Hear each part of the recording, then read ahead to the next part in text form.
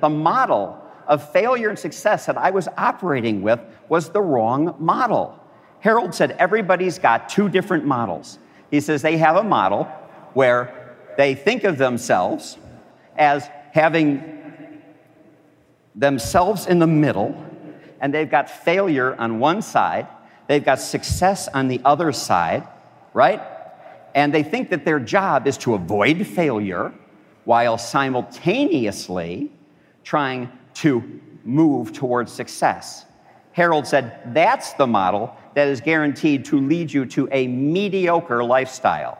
That's Richard Fenton, and this is the Depression Detox Show.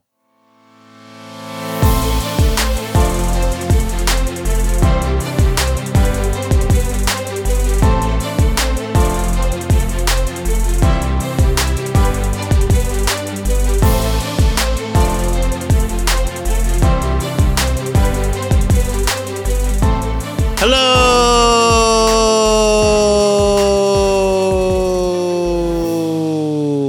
and welcome back to the Depression Detox Show, where we share ideas and stories to help you live a happier life. I am your host, Malik Josephs. Happy Tuesday. Thank you so much for tuning in with me today as we have a brand new featured speaker gracing our virtual stage to share his philosophy about failure and rejection, and also to redefine what it means to succeed. Here's Richard Fenton. Enjoy. My first job in the world of sales was working for my father in the automotive fleet industry.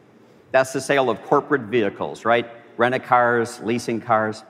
And I'd been working for my dad for a couple of years, and one day he calls me into the office, and he says, Richard, he says, I've got some great news.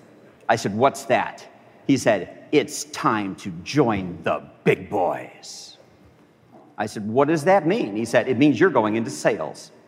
He said, effective today, he said, you are the Midwestern Regional Fleet Sales Manager for Long Chevrolet here in Chicago. We have an office set up for you downstairs.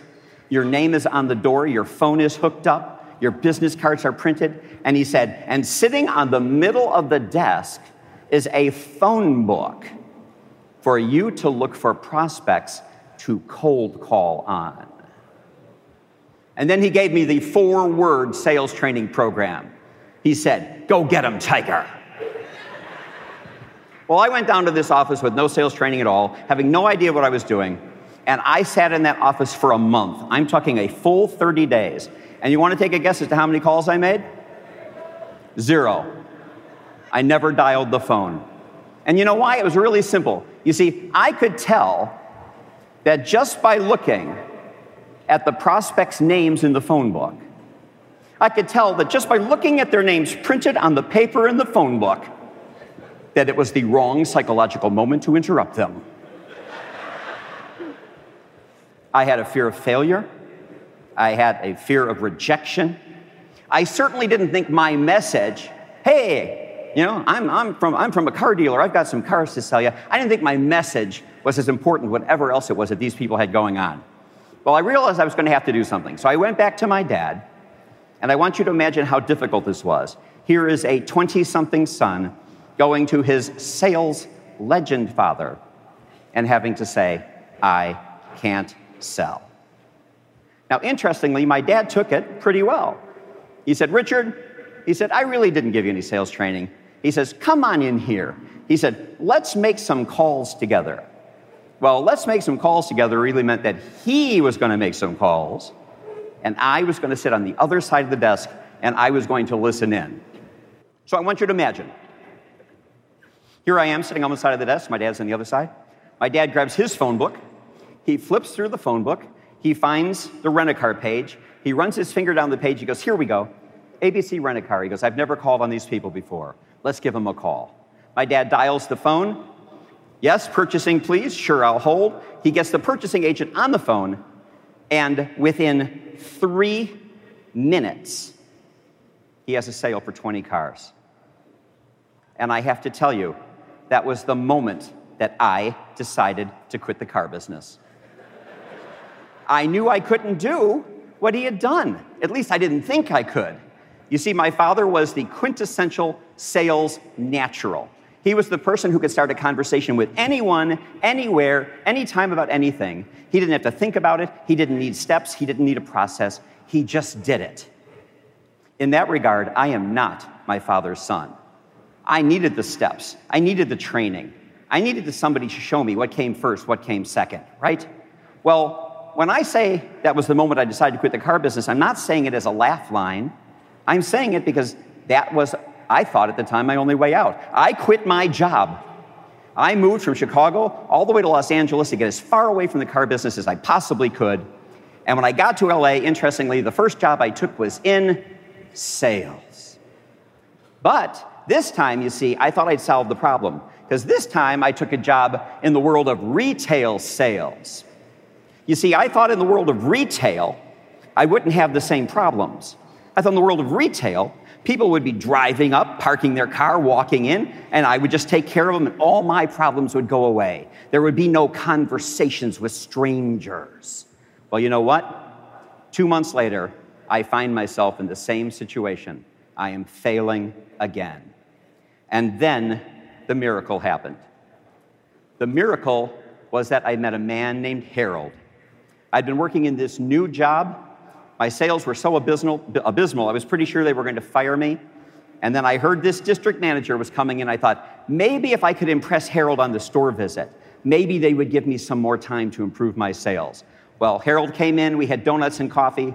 The store opened up at 10 o'clock. Because I was the first one in that morning, I got the first up.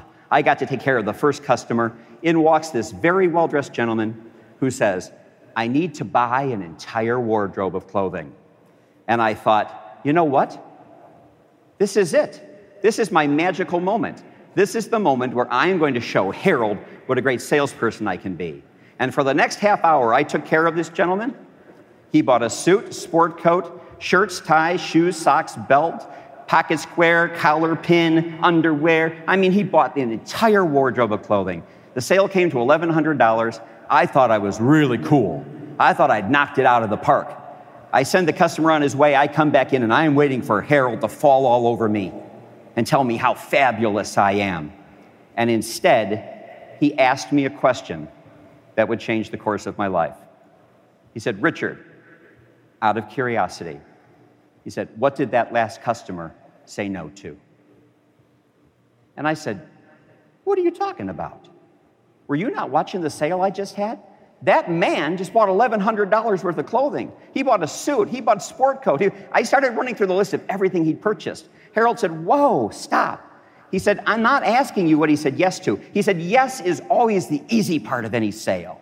You just take the sales check. You look at everything that's listed there. Those are the yeses. He said, that has been established. He said, the question I am asking you right now is, what did that customer say no to? And when I stopped and I reviewed the sale in my mind from beginning to end, I realized that that customer hadn't said no to anything. Every single thing I laid in front of that man, he purchased. I said, Harold, he didn't say no to anything. And then Harold asked me the other really great question. He said, then how did you know he was done? Well, let me tell you how I knew he was done. I was a young guy. I wasn't making a lot of money. I didn't have a fat wallet at the time. You came into my store and you got to my mental spending limit, you were done. Okay? If you spent $1,000, which is about the most I'd ever spent on clothing at that time in my life, you were done. I wrapped up the sale. I sent you on your way. Harold said, you know, Richard, he said, I watched you sell, kid. And he said, you know what? He said, you're not half bad. And then he said, but your fear of the word no is going to kill you. He said, but you know what? I've got a feeling that if you can just get over that, he said, I think you're going to become one of the great ones. It was amazing because I went into work that morning afraid they were going to fire me. And I went home that night, 2 letters from greatness. N-O, no. I thought, I could do that. I could go back into the store the next day and I could show more products. I could offer more services. I could take more chances. I could upsell a little bit. And I made the decision that I was going to fail my way to success. Did it work? Yes, thank you. Please. Now, the question is, did it work? Well, I'm not going to tell you that I became an award-winning salesperson overnight, because that took a whole year. But all because one person took the time to explain to me that the model of failure and success that I was operating with was the wrong model. Harold said everybody's got two different models. He says they have a model where they think of themselves. Let me get our slide here. There we go. A model where they think of themselves as having themselves in the middle, and they've got failure on one side, they've got success on the other side, right? And they think that their job is to avoid failure while simultaneously trying to move towards success. Harold said that's the model that is guaranteed to lead you to a mediocre lifestyle. He said the model you want to be operating with is the one where you're over here, and failure, rejection, having people say no to you is here, and the success that you want so bad, he said that's on the far side. He goes, you shouldn't wake up every morning trying to say, how do I avoid failure and rejection? He said, you should be waking up every morning saying, how do I get a lot of failure and rejection in my life? Understanding that the failure and the rejection ultimately become the stepping stones on your way to that success. Big thanks to Richard Fenton for stopping by.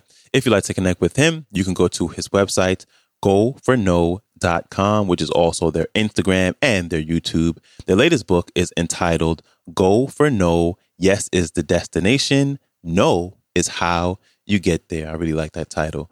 And I got this clip from YouTube. It is entitled Go for No, Trains at the Orlando International Training Event. And I'll have links to everything I just mentioned, along with a link to the entire talk. They will all be in the show description below. And that is a wrap for me.